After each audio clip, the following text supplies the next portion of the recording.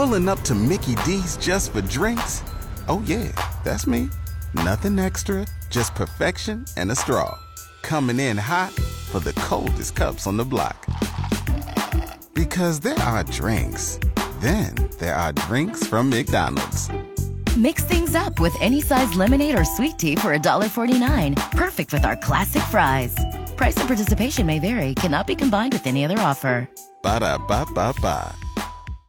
OSU research that showed promise in using hemp to treat COVID made big news recently. Here with details is the editor of the Portland Business Journal, Suzanne Stevens. Good morning, Suzanne. Hi, good morning. All right, so tell us a little bit about this study. Yeah, so sure thing. So OSU released the results of a study. This was a couple of weeks ago, and it showed that some hemp compounds could hold promise in blocking coronavirus from actually infecting cells. So the study, no surprise, got all kinds of attention from international news reports. Late night comedians were talking about it, and it really caused a stir inside and outside the hemp industry here in Oregon. Sounds like we're moving into a new phase on this thing. Is that right?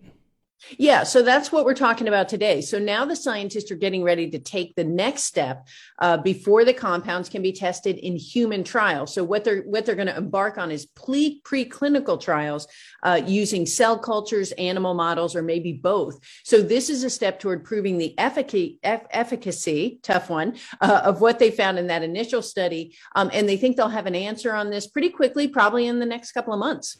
I don't know, the words human trials just always freak me out, but those are coming, right?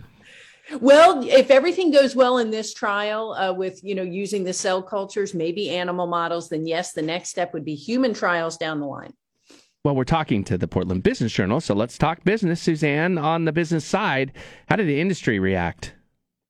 Yeah, I thought this might be interesting to touch on because we've talked to several cannabis companies that are looking for ways to really seize opportunities around the results of this study. So, guys, we've talked about this here before. The hemp industry has been struggling in Oregon. There's been an oversupply of product, which has depressed prices. So Oregon growers at the same time have invested millions in infrastructure to grow and essentially extract hemp compounds, which is part of the whole process of getting product to market. So if this research pans out, hemp as a medical treatment for COVID and maybe other instances could provide a new avenue for products. So there's a lot of folks in the industry who are watching this closely and seeing maybe an opportunity here. I mean, it could help, our state's industry, the hemp industry, but it could also kind of put us in the forefront if we come up with something that other people, really want to know about and really want to follow in our direction.